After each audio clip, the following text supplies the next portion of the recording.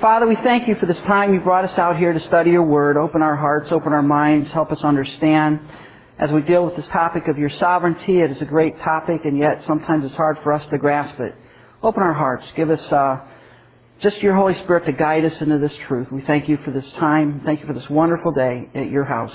In Christ's name, amen. Today we're going to talk about sovereignty of God. And we're also going to get into the area a little bit of theodicy, which I know some of you have been waiting for. We'll talk about what that means here in a minute. But theodicy basically is the origin of sin. How did sin enter the universe? And why did God allow it? If He's sovereign, why did He allow Satan to do what Satan does? When we talk about sovereignty of God, we're talking about His absolute rule. And one of the questions to ask is, how many sovereign beings can you have in a universe? One, right? Because by definition, once you have two sovereign beings, somebody's not in charge anymore. Someone's going to have to defer to another. Can God create another sovereign being? No, He cannot. And by the way, this is one of the major errors. I'm going to, as we go through the class, I'm going to be pointing out different times some major heresies that you got floating around out there. One of the major heresies of the word faith movement. I don't know if you ever heard of the word faith movement, but basically the word faith movement is associated with names like Kenneth Copeland, Kenneth Hagin, Marilyn Hickey, that you see on TBN, Crouch,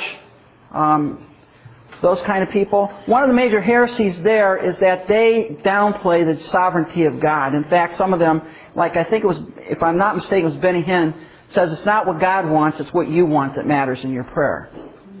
By the way, that's not scriptural. I hope you realize that. God is in charge. You're not.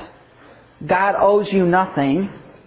God is certainly under no obligation to give us anything. God is absolute sovereign ruler of the universe in all of its respects. God is sovereign in that He exercises all power to bring about all that He wills. Before time began, God, we call this the decree of God. God had a plan. It's called the decree of God. We're going to talk about that in a later lesson in a few weeks. The decree of God. And God's sovereignty assures that His decree will be carried out. Nothing's going to thwart it. Satan is not going to overthrow the plan of God. All of the machinations of men will not overthrow the plan of God. In fact, we want to see a little bit of God's thinking about this. Read Psalm chapter 2, where it talks about how God has set His king upon His holy hill of Zion. And all the nations are like raging and they're scheming. How are they going to overthrow the one that God's anointed? And God sits in heaven and He just laughs. He just laughs. Nothing that we can do, nothing mankind can do, can thwart the eternal purposes of God. God is sovereign over all. He's sovereign over nature. What does it mean by that? He controls nature. Where is this seen most clearly? Where do you see this most clearly? The Gospels, right? Yeah. Christ is God. Christ is God. Okay, so if Christ is God, what did He do? Commanded the winds and the seas, right? Now that really scared the disciples because they said only God can do that. I mean, He even commands the winds and the seas, and they obey Him. God is sovereign over nature. Now, normally how does God work in the world? He works through His providence. We call that providence. God uses natural processes. He uses the nature, the laws that He's built into nature to affect His eternal purposes. But that does not prevent God from every once in a while just stepping in and doing something. He's perfectly capable of doing that. God is sovereign over nature. You see this in the book of Revelation, right? God is sovereign over the universe. And His sovereignty is best seen in probably 2 Peter 3 when He is going to dissolve the current heavens and earth and create a whole new one. God is sovereign over nature. God is sovereign over history. What do we mean by that? We mean by that is all of the events of history have occurred according to God's plan. Now, when we start talking about that, we raise these questions and say, well, now wait a minute, You're telling me that Hitler was part of God's plan? And the answer is, yes, he was. But wait a minute, didn't Hitler do some bad things? Yes, Hitler did do some bad things. But that was part of God's sovereign plan. God allowed Hitler to do the things that Hitler did to affect God's eternal purposes. God is sovereign over that. If you want to get away from that, then all of a sudden you make God He's subject to our will. He's subject to what we do. And that, by the way, is the openness of God heresy we're going to talk about in a few weeks. There's a group out there that say that God does not infallibly know the future. He's not sovereign over history, and God is just reacting to everything that we're doing. The Bible does not teach that. In fact, we're going to read some verses here in a few minutes that talk about God's sovereignty over all that there is. God is sovereign over salvation. Now, we're not going to go into the whole predestination election thing today. If we did, we would be here 10 weeks and not get through it. That's coming for a later point. Don't worry, we will get there, and we will talk about it. But God is sovereign over salvation. Why is it that you're a Christian? You woke up one morning and decided that would be a good thing to do? Or you just lucked out? Now, I'm not saying that we don't have a part in that, right? Because the Bible calls us to repent, does it not? And Christ says, when He wept over Jerusalem, He said, often I would have gathered you like a hen gathers her chicks under her wings, and you would not. Of course, God offers salvation to all. And there is a part for us to play in that we must respond to the gospel. But from the eternal grand scheme of things, God is sovereign over salvation. God is sovereign over those whom He chose. We don't know who they are. So when you preach the gospel, don't worry about whether somebody's elect or not. You preach the gospel. And if they're elect, what will they do? They will respond. Now again, I wish we could talk more about this now, but if we did, we'd get on a rabbit trail that we would never get out of, and we'd not get to the next slide. So hold your questions on this one here. We will get to it. But God is sovereign over salvation. For example, He told His disciples, "You've not chosen me, but I've chosen you." All right? In 1 Peter, he says that we were called, we were elect. He called us. We were elect before the foundation of the world. Chosen before the foundation of the world. Ephesians chapter 1, just read it. We're predestinated before time began. I don't understand how that all works out, but God is sovereign over that. And by definition, what God does is right, isn't it? Therefore, whatever God does, by definition, is right. I may not understand it, I may not like it, but God is right. God is sovereign over salvation. He's sovereign over His creation. Why? He created it. He is outside the boundaries of space and time. He's not subject to the universal laws that He's built in. And that's one of the differences with Christianity and some of the pagan religions. And some of the pagan religions, we talked a couple weeks ago about monism, where all is God, God is all.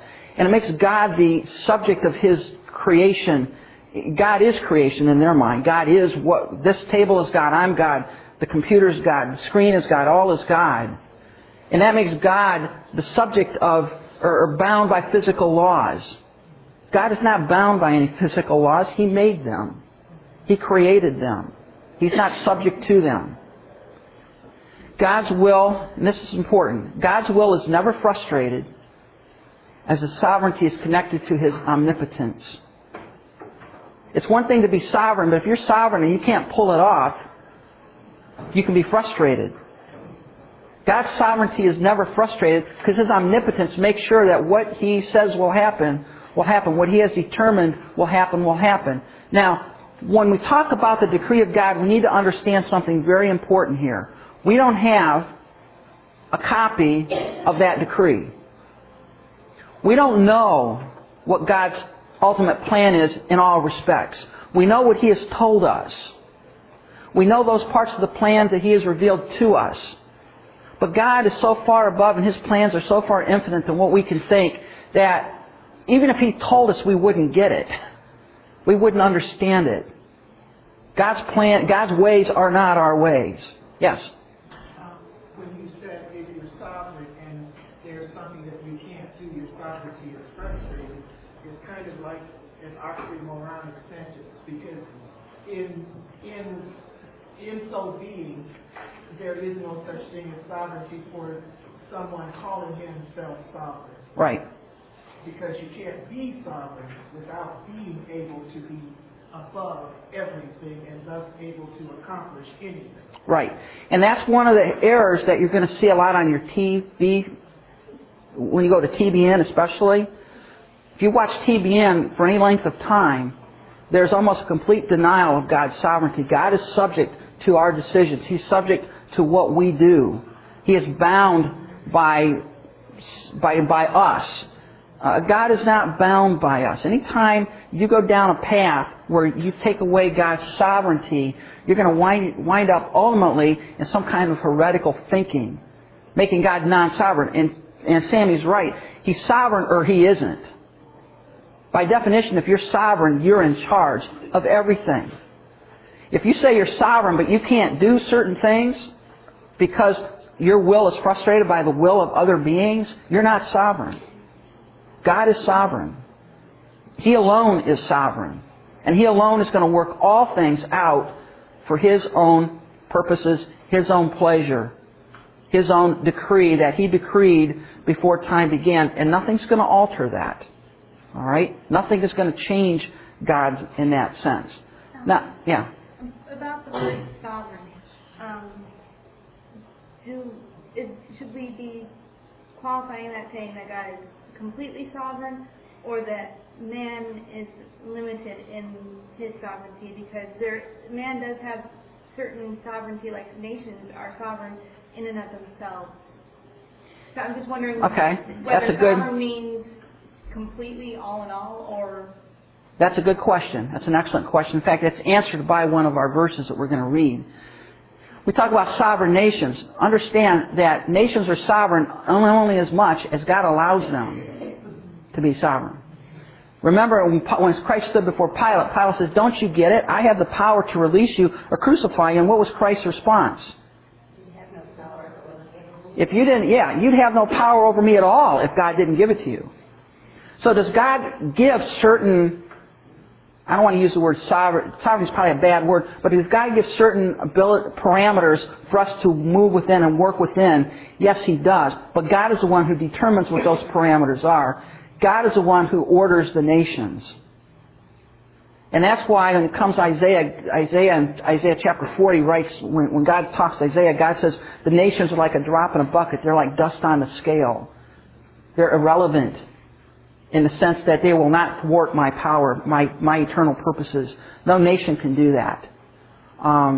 So does God give nations a certain level of sovereignty? Sure He does. But the sovereignty they have is all within His grander scheme of sovereignty. He gives them the power, He gives them the ability and the parameters of what they can and cannot do. God orders that. So in that sense, God is sovereign over all. Now, one thing to understand, and we have to be careful here, you can't shoot down too far the sovereignty aspect of this, or else you become fatalistic. What does that mean? Doesn't matter what we do. Doesn't matter what you do, God's going to do what He's going to do. Doesn't matter what I do.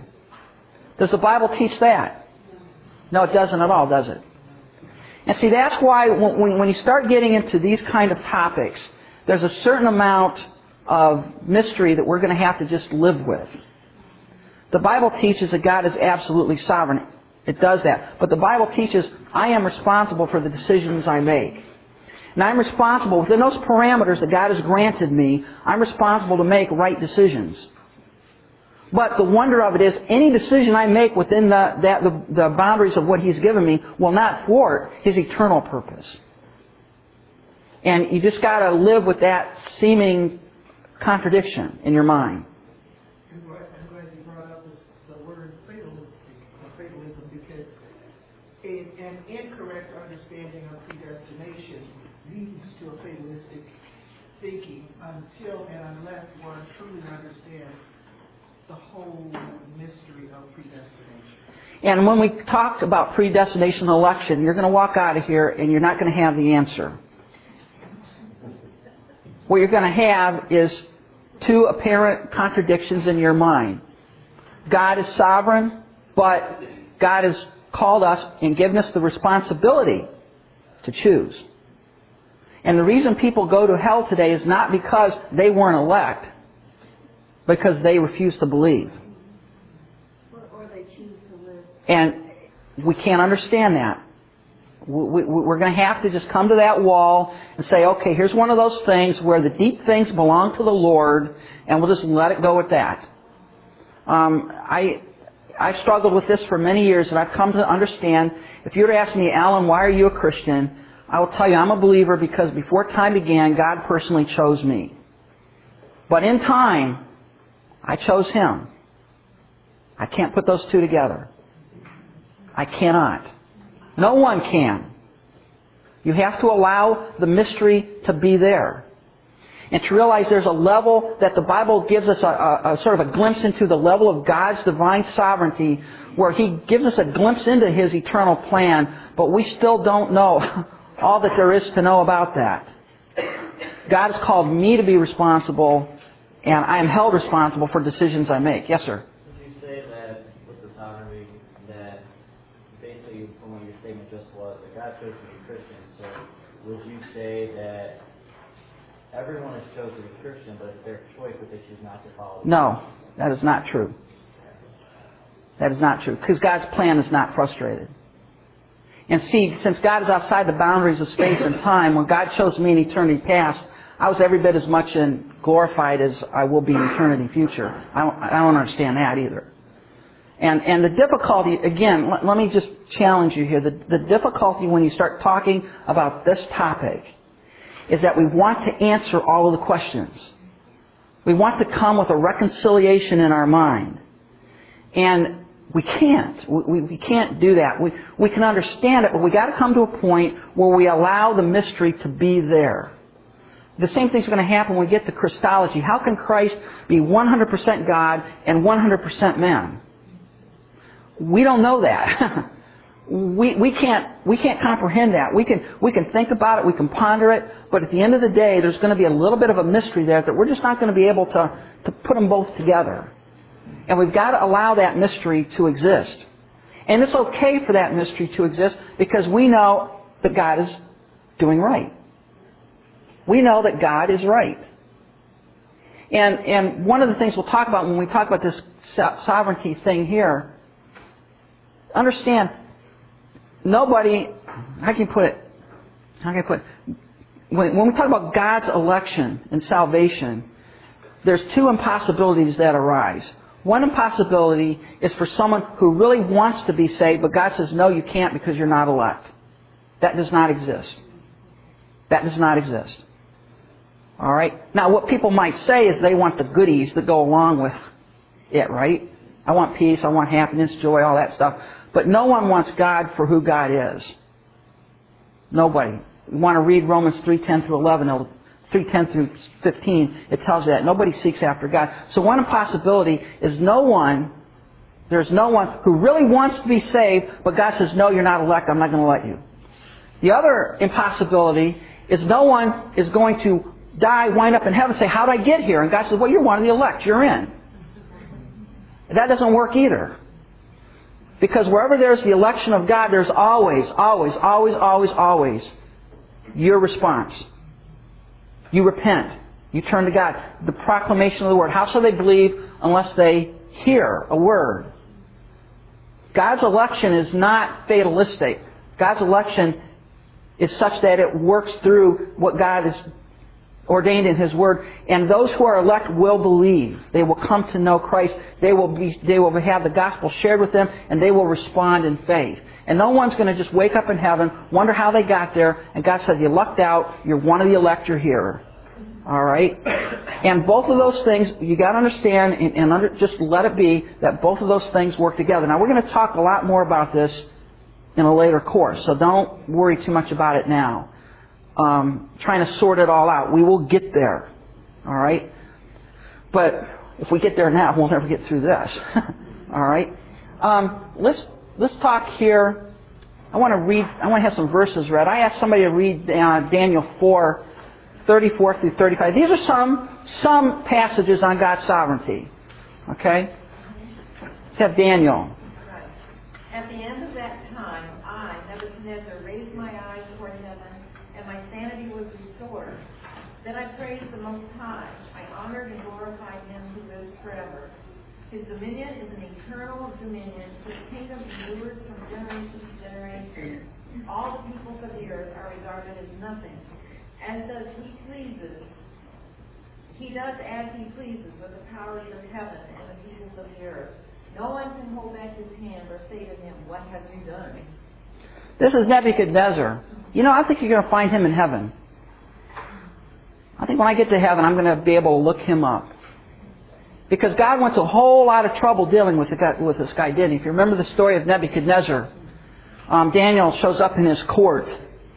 And through a series of the dreams and the visions that Nebuchadnezzar had, Daniel was raised to a very high position in the kingdom. And finally, in Daniel chapter 4, Nebuchadnezzar has a vision. And he asked Daniel, what does it mean? And Daniel was speechless. He didn't even want to tell the king. And basically what it was is, the gist of the vision was, God is going to humble you. And God turned him into an animal for 7 years. Nebuchadnezzar, the king who made this grand and glorious Babylon, one of the greatest kings of the ancient world, lived out in the field and ate grass like an ox. The greatest king of all.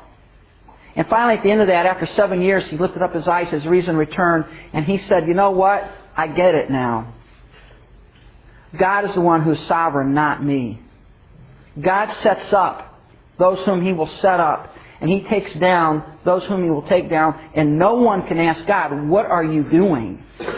Why are you doing this? God does as God pleases. And Nebuchadnezzar got it. The hard way, but he got it. How about Job 42?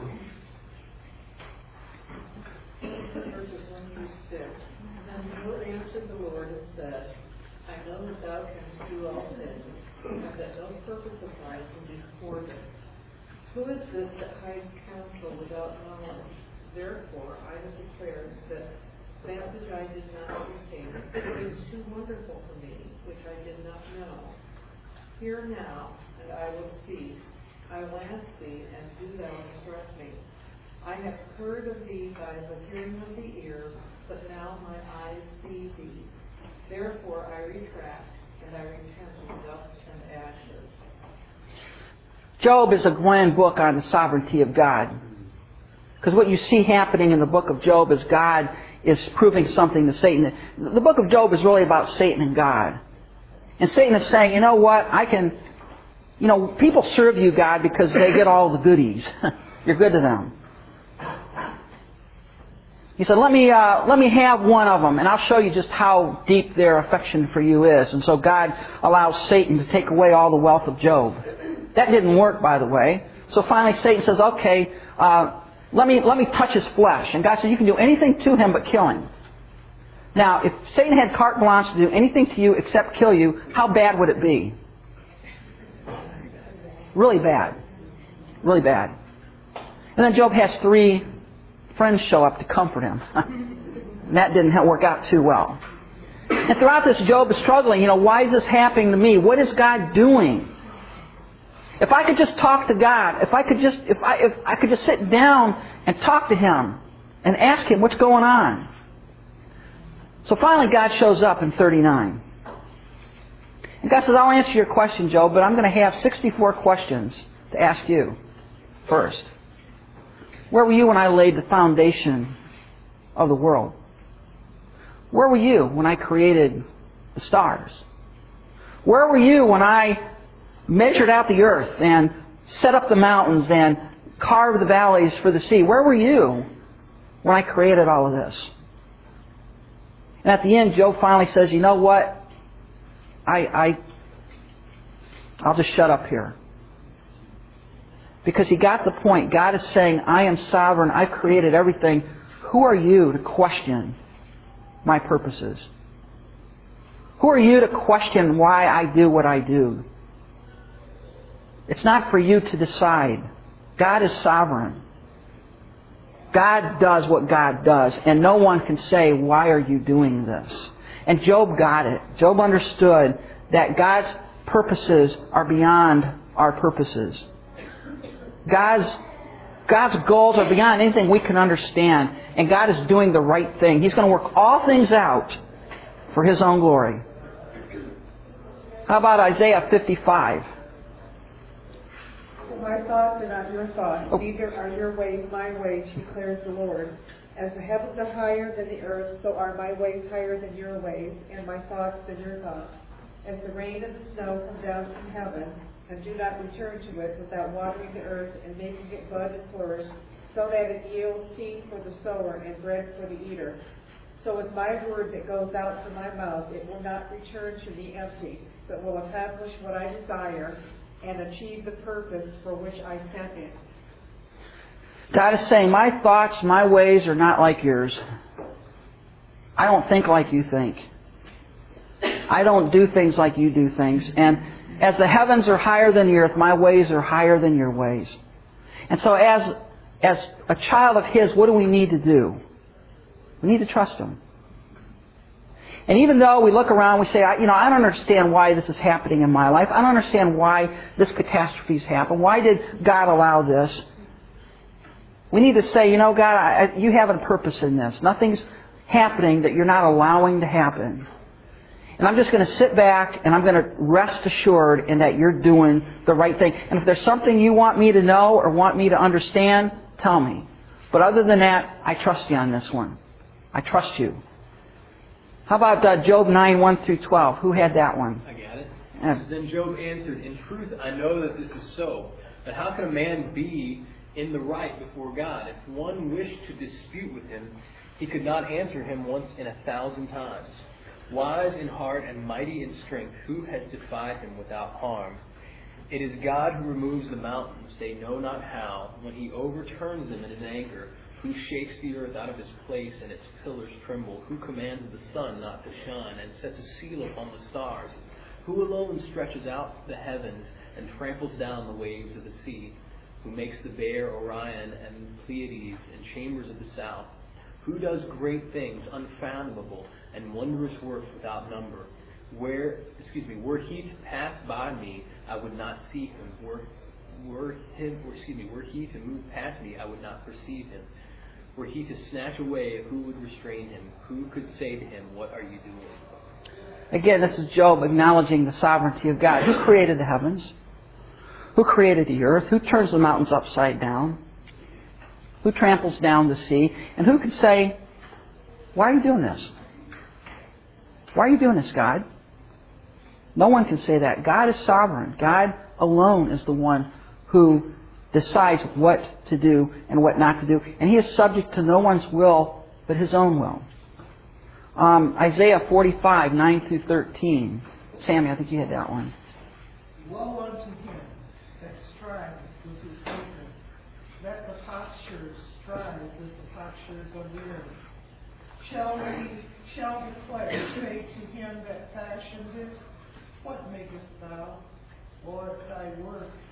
He hath no hands. Woe unto him that saith unto his father, what begettest thou? Or to the woman, what hast thou brought forth? Thus saith the Lord, the Holy One of Israel, and His Maker. Ask me of things to come concerning my sons, and concerning the work of my hands, command ye me. And I have made the earth, and created man upon it. I, even my hands, have stretched out the heavens, and all their hosts have I commanded. I have raised him up in righteousness, and I will direct all his ways. He shall build my city, and he shall let go my captives, not for price or reward, saith the Lord of hosts. What's God saying there? I'm in charge. I created the heavens. I created the earth. And just as it would be almost unheard of for a pot to say to the potter, why'd you make me like this? Why did you make me this way? Even so, God is saying, you have no right to question how I made you, how I created the universe. I am the one who made it. And no one else beside me made it. God alone, folks, is sovereign. God alone is the ruler in the universe. He is over everything that happens. And whether He allows it to happen by His directive or by His allowance, He is the one that is in charge of that. He alone runs the universe. Yes? I'm thinking about the question in God, point. Because on the one hand, if the questioning is done from a defiant kind of powerful kind of totally disrespectful manner, then yes. But on the other hand, God is Father, Abba, Daddy, Papa. He wants his little ones to ask him, why is the sky blue? Yes. And you understand that. What the Bible's talking about is this defiant. What are you doing, God? Sort of like accusing God that, you're messing up. Tell me, what's going on here? That's the defiance. If you ask God, Father, why did you bring this trial into my life? What is God going to do? James 1. If any of you lack wisdom, let him ask of God. You want to know why you're going through a trial? Ask God. Now, God may give you an immediate answer, right? God may not. Did God give Job an immediate answer as to why he was going through what he was going? No, it came. But it might take a while for that to come. But in the meantime, what can you do as a child of God? Keep praying. Keep praying and trust Him. Trust God. Yes? I was going to say, because the day that you got angry with God and you questioned God, and He was still consistent of that. And, folks, there are times when I've done it. And you've done it too, right? In frustration and anger. What are you doing, God? Are you sure you got this right? And you have to bring yourself back to the understanding, yes, God is doing it right. God is in charge. And as I've grown in my Christian faith over the years, and grown in my relationship with God, more and more I've gotten to the point, I'm not there yet, so you never want to brag about this because then you're in trouble. You never want to get, you never get to the point where it's 100%, but as time goes on, hopefully you have a growing confidence that God knows what He's doing. And even though you may not be able to sort it out, you trust Him. You trust Him. And you see God do marvelous things. All right? But God is sovereign, folks. He is in charge. And by the way, throughout the Scripture, it teaches this. I've just given you 5 passages here. You read Isaiah, you read Job, you read Psalms, you read again, this thing of God's sovereignty just keeps popping up again and again and again. And it's comforting for us as believers because that means that nothing we do, nothing Satan does, nothing anybody else does out there will thwart God's eternal purpose. And, by the way, Romans 8:28, God works all things for good to them that love God, to them that are called according to His purpose. God will work all things out for our ultimate good. Even the mistakes we make, God will work out for His eternal good. And our good. And we just need to trust Him on that. He'll work it out. Even when we may not have all the answers. Now comes the question that Seth has been waiting for. What about Satan? One of the immediate questions that comes up is say, well, if God is sovereign, like you say He is, and God hates evil like you say He does, and God, of course, does hate evil, then where did Satan come from? Why is Satan out there? Why is there evil in the universe? And why isn't God doing something about it? Right? You see that a lot on TV. Well, if God's so powerful, why isn't He doing something about evil? Why does He allow people to get murdered? Why does He allow people to get diseases? Why does He allow this stuff to go on? If He is sovereign, why couldn't He just stop it? And the short answer is, He is, not on our time scale, right? Is there coming a day when all evil in the universe will be done away with? Yes. But it's not according to my daytimer, is it? It's God's. God's got a plan. He's working it out. It will be. I just don't see it yet. But the big question that a lot of people ask is, where did Satan come from? Why is there such a thing as Satan? Why did God allow it? Now, I don't have these verses here, but on Isaiah, listed up here. But Isaiah chapter 14, verses 12 through 14, we find an account of the creation of Lucifer, son of the morning, the great angel. Lucifer, the original name for Satan, was created as God's greatest angelic being. He was the brightest. He was the most wondrous of all. And in fact, he was one of the anointed cherubs. One of the things about the cherubim, what do the cherubim do? What is their job? they are the ones closest to God, are they not? When you see Ezekiel in Ezekiel chapter 1, when you see Isaiah in Isaiah 6, who is around the throne? The cherubim. And what do the cherubim do? They say, "Holy, holy, holy is the Lord God Almighty. All the earth is full of His glory." They are the closest to God. Satan was the being in the universe, the created being in the universe, that was the closest to the throne of God. The closest one to God that there was. And what did he do? What was his great sin? Pride. I don't want to fly around the throne. I want to sit on it. I don't want to worship God. I want people to worship me. Not people, but angels. I want to be the one who's worshipped. I want to exalt my will over God's will. I want to exalt my throne over God's throne. And the second that thought entered Satan, sin entered the universe. So where did sin in the universe come from? It came from the rebellion of Satan. And not only did he rebel in his own heart, but what did he take along with him? A third of the angels. They're the demons that we have to deal with today. They're the fallen principalities and powers that we fight against, according to Ephesians chapter 6. Satan fell along with a third of the angels because of his pride, his rebellion. Another account of this is in Ezekiel chapter 28. If you go over there and look, it's talking about the king of Tyre. Tyre was a great city in that day, a pagan city.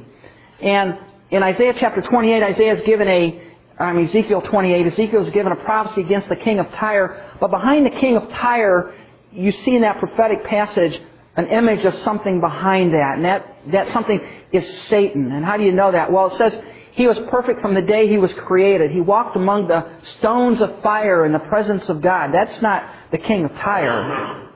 That's Satan. And Satan was perfect until iniquity was found in him. Yes? I think it's important to differentiate between Lucifer initially and Satan ultimately, because God created Lucifer in the perfection of Ezekiel 28. Yes. So it wasn't Satan that rebelled. It was Lucifer that rebelled, right, which caused him to become Satan. Yes. And the other thing I wanted to mention, the seraphim were actually the angels around Isaiah 6:1's throne. The seraphim were the fire angels, and they had to be fire angels because they were so close to the Shekinah glory, right, that they otherwise would disintegrate. Yeah, there's cherubim and seraphim, and both of them are seen in the very presence of God. But you're right, it's seraphim in Isaiah 6. All right. I'm trying to think over the Ark of the Covenant. It was the two cherubim, right? Over the Ark of the Covenant, you had two cherubim. So they are also seen as being those in the presence of God. Because of the guardianship. Yes. And it's not that they're guarding God from us. They're guarding us from God. Yes. There's another mystery that enters in there with Lucifer, and even for a nanosecond, sin was in heaven. Yes. In fact, Satan has access to heaven now, does he not? Yeah, Revelation 12 says he has access now. He's out there constantly accusing the brethren day and night, and one of the things that's going to happen in the future is he gets cast out, which causes heaven to rejoice. That he no longer has access. And by the way, the other way you know Satan has access to God is because Job chapter 1 and chapter 2, where there's a day when God calls all of them in, and Satan shows up, and God says, "What are you up to?" And it's not that God needed to know what he was up to, because God knows what Satan is up to, but God wants to get Satan to respond what he's up to. And he says, "I'm walking to and fro, up and down, seeking whom I might devour," which Peter picks up and calls him a lion, a ravenous lion who wants to tear and destroy. But where sin in the universe came from was the heart of Lucifer. And when he fell, he became Satan, the deceiver, the liar, the murderer, the evil one. And the question then is, well, okay, if that's where sin came from, why didn't God prevent it? Why didn't God not allow it? Well, I'm going to tell you the answer to that. Ultimately, we don't know. But we can guess. There are some evidences. Again, we're just talking about the sovereignty of God. Why does God do anything He does? Because He wants to. I can't question that. All right? I can't question, why are you doing this? But why, if you want to ask about theodicy here, there are basically several ways you can answer this question. We'll understand this. One, there's a dualistic view of theodicy. A dualistic view says good and evil always existed in the universe. God's good, Satan is evil, and they're fighting it out. All right? Now that's really not much of a Christian view, but that's the view of the Star Wars almost kind of mentality, where this is eternal good, eternal evil. And a lot of the pagan religions have this concept of the dualistic, the good, evil, the yin-yang, the light, the dark. And they're in constant battle with one another. All right? The problem with this view is that God is not sovereign. Right? And there's another eternal purpose, you want to call it thing out there called evil that is coexistent with God in His eternality.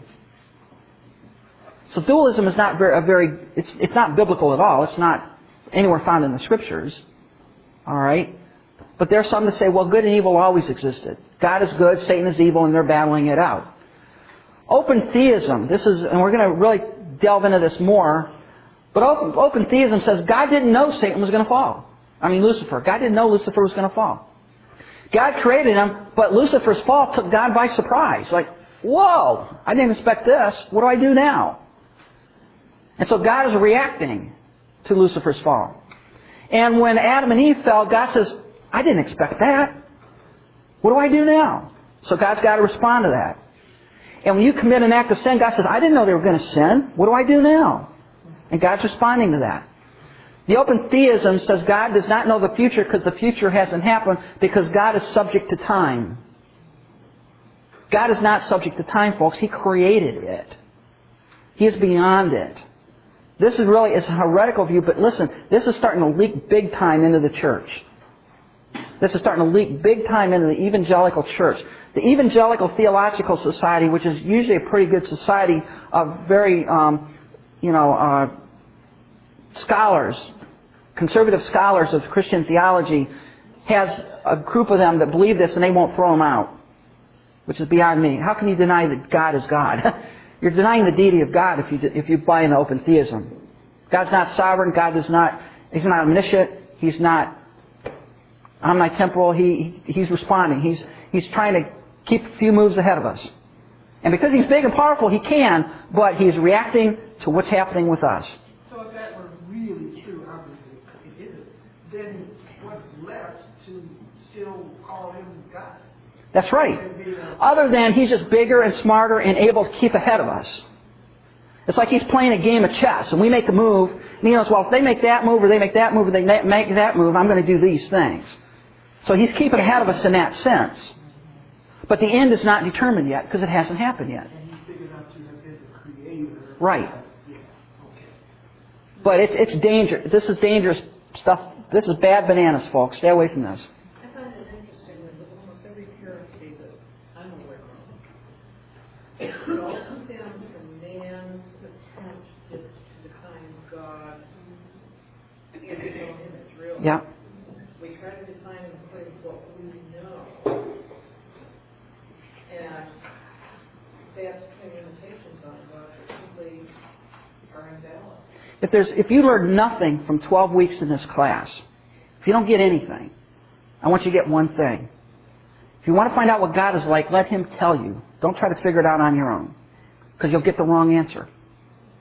You'll wind up as an open theist, you'll wind up as some other whatever it is out there. You're going to get yourself balled up. Ruth Ann is exactly right. God has to tell us what He is like. We can't figure it out on our own. And we can only figure out God in as much as God has revealed what He is like. And when He's revealed what He's like in this book, you want to know what God is like, you go here. You don't go to your experiences. You don't go to anything else. The Bible is the revelation of God and what He is like. If you don't, you're going to wind up down this path. And it's bad news. It's bad news.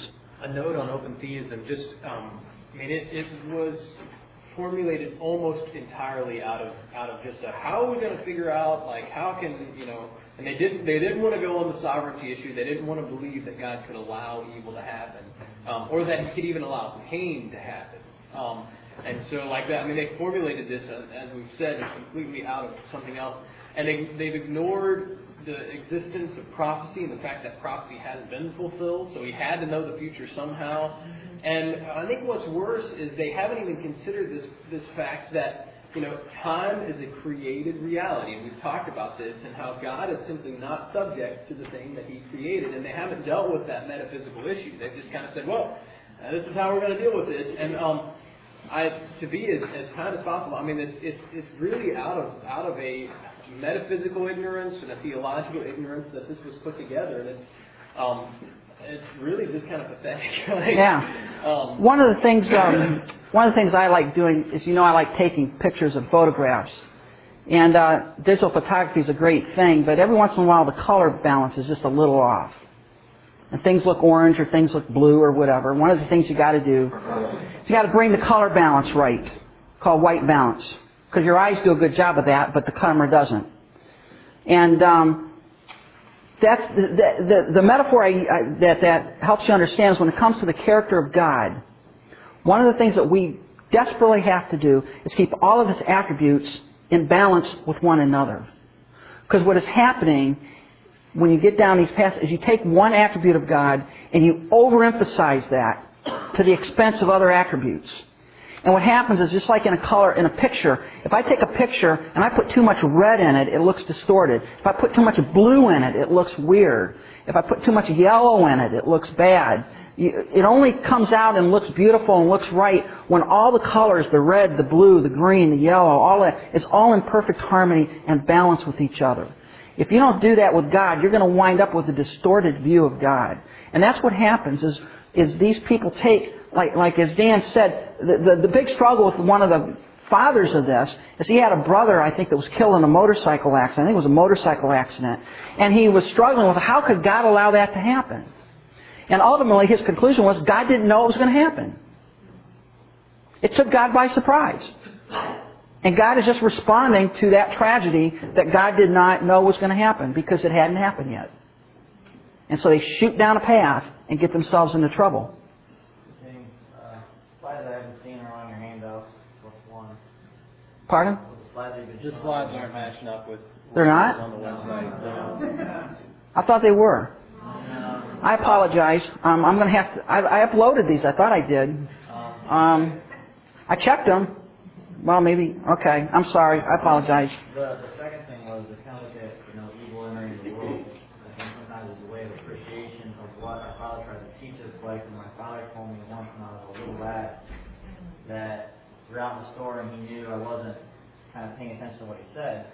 So he let me wander off. But he actually wandered around so he could still see me. He knew exactly where I was. He started seeing me panic because I'd lost my dad. And that he just came out of the blue and said, "Now where did you go?" And I said sometimes that panic of not knowing what to do, but from that point forward, choosing not to do what he said, I then saw the error of it. And then I always stay close to my Father wherever I went. I will. Yep. Let's look at another possible solution here. God created it. God created it. What's the problem with God creating it? Yeah. It's not His character. It's against His nature. There you go. See? It's against His nature. It's God, and it's not God's nature to sin. God hates sin. Why would He create something He abhors? He can't do that. In fact, James 1:13 through 18, every good gift and perfect gift comes down from above. And by the way, let's stop and think about it. Okay, let's understand this. How many days did God take to create the universe? 6 days, right? 6 days. And then it said that He rested on 7. From what? From the creation. From the created work. Okay? He stopped creating on day 6. Is God creating things today? No, He's not. He created it all. Okay? God is not still creating new things. Alright? God accomplished all of the work of creation in those 6 days. And at the end of the 6 days, when God looked over everything He made, which is what? Everything He made, what did He say? It is good. Right? Everything God created at the end of 6 days, when He was resting on the 7th day of His creation, everything He created was good. And since God is not creating new things anymore, and everything was good when He stopped creating, did God create evil? No. It came in afterwards. It came in afterwards. God did not create evil. All right? But what did God do? God allowed it. Yes? Then we're saying that evil is the one thing that was never created. God did not create evil. God allowed evil. But so there is one thing that wasn't created that entered in. If you want to make... the problem with... I think that the difficulty with that thought there is to think that evil had to be created or it wouldn't exist. God allowed it. God created the universe with the potential of evil. But He didn't create evil. All right. Evil doesn't have to be a created reality. We talked about, like, God created things. He created man. He created the universe. You could argue God didn't create good. He simply is good. And there's been a whole theology or philosophy brought up that evil is simply the absence of God, like cold is the absence of heat or whatever. Maybe not a bad analogy to that, but I don't think we need to worry about like where evil came from. God created the universe and He allowed it to happen. And in my personal belief is that because God is gracious and because He is merciful and just, He allowed evil to happen so that He could judge it and show Himself glorified in that process. So, yeah. Sam, Penny. In the garden, the edict, the mandate was, don't eat of that singular tree because it is the tree of the knowledge Yes. of good and evil. Right. And evil. So, I personally believe evil has always coexisted with good. Otherwise, how can it be good without something being bad? And the answer to that would be that Satan fell And that is where after. Yeah. Satan fell after the creation of the universe. Exactly. Someday during the 7th or on day, that's when Satan fell. That's when evil entered the universe. But that tree was created before. That tree. God planted a garden. It said God planted a garden and put the man and woman in there. All right? And He said, and the command was, all the trees you can eat of but that one. There was nothing evil particularly about that tree. It was just the command, that tree you don't eat of. It did have the knowledge of good and evil, so. No, I think when you start saying that, if he ate, when Eve ate that fruit, it was poison or something. It was disobedience. The imagery there is not the tree was evil. It's that she did what God told her not to do. All right, that was the evil. That's what made it evil. It did something. She did something God told her not to do. Yeah. No, I think it's good to also distinguish what evil is. Is it a thing or is it a state of things? Yeah. When we think of it as a thing, created this thing evil, when that's really, as best I can understand it, a description of the state of the thing. Yes. In disobedience. Yes. So for her to have a free choice, the potential for disobeying the choice is there. Yes. So the potential of sin was there, but the actuality of it was not. Right. He could pronounce it good. And the thing to understand, and again, when it comes to this, you're going to have to just go to a certain level and say, okay, there's a mystery here. God allowed evil. God created Lucifer with the ability to choose or not choose. God created Adam and Eve with the ability to choose or not choose. God did not make them make a choice. God did not force them to make the choice they made. Because if that were the case, it wouldn't be free will. Right. God allowed them to make the choice. And God knew that they would make the choice, but He didn't make them make the choice. Go think about that one long and hard. That's tough, all right? But God did not create evil. And the question is, then why did God allow evil if He is all good? And the answer is, He allowed evil to glorify Himself. Now, what does it mean to glorify God? light on who He is and what He's like. Yeah, that's it. You got it. To display what He is like. What is God like? That's to glorify God. Now, pretend that evil never existed in the universe. And instead of sitting around in this class, we're all sitting around heaven, and God says, I'm a God of justice. How would we respond to that? What's that? God says, I'm a God of love. Huh? I'm a God of wrath. Wrath? What's wrath? What is that? What's mercy? What's grace? What's forgiveness? What are those things? We would have no way to relate to that. The same as Adam and Eve had no way to relate to that prior to None. the fall. Everything was just simply perfect, but they didn't know the word perfect, because you can't know perfection without knowing the opposite. Yes. And the reason, folks, Revelation chapter 4, verse 11 is one of the great verses of the Bible. All things were created for thy pleasure. God created the entire universe to display His attributes, His character to His created order. And if God did not allow evil, there would be a whole side of His character we would never understand. We would never comprehend. What is going to make heaven great for us? I'll tell you what's going to make heaven great for me. It's going to be the realization that I don't deserve to be there. And the knowledge that God has forgiven me is going to give me a depth of appreciation and love to Him, for Him, that I would never have had I never experienced sin. If I had never known what it was like to be a sinner and to need forgiveness and to need mercy, I would not know that. I would not understand that. But we will understand God's mercy and love and grace and forgiveness and compassion. All of those attributes that He wants to share with His created universe would be hidden had there not been sin. God allowed evil, folks. He did not create it. He did not make it. He does not force it on His creatures. He allows them to make the choice, and God will ultimately judge it. But in doing so, He is drawing glory to Himself. Yes? So in a sense, that Lucifer, Satan, is a missionary for God, because through his acts we can actually appreciate what God has done for us. In a sense, yes. In a sense, yes. And right away, that's the argument, by the way, in Romans chapter 5, at the end of chapter 5. Shall we continue in sin that grace may abound? And one of the questions that people say, well, if God is so forgiving, I'm going to just show how forgiving He is. I'm going to go sin it up. And when He forgives me, that's going to make Him look really good. And Paul says, shall we do that?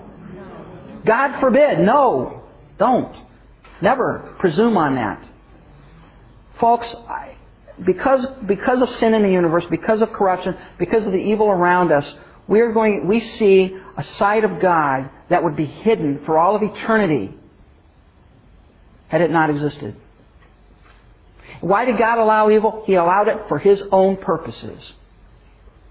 And when you get in God's faith and say, why in the world did you do that? God's saying, well, what's the pot doing? Calling the potter, why did you make me like this? You have no right to do that. It's a struggle for some of us. And again, this is a struggle. People struggle with this.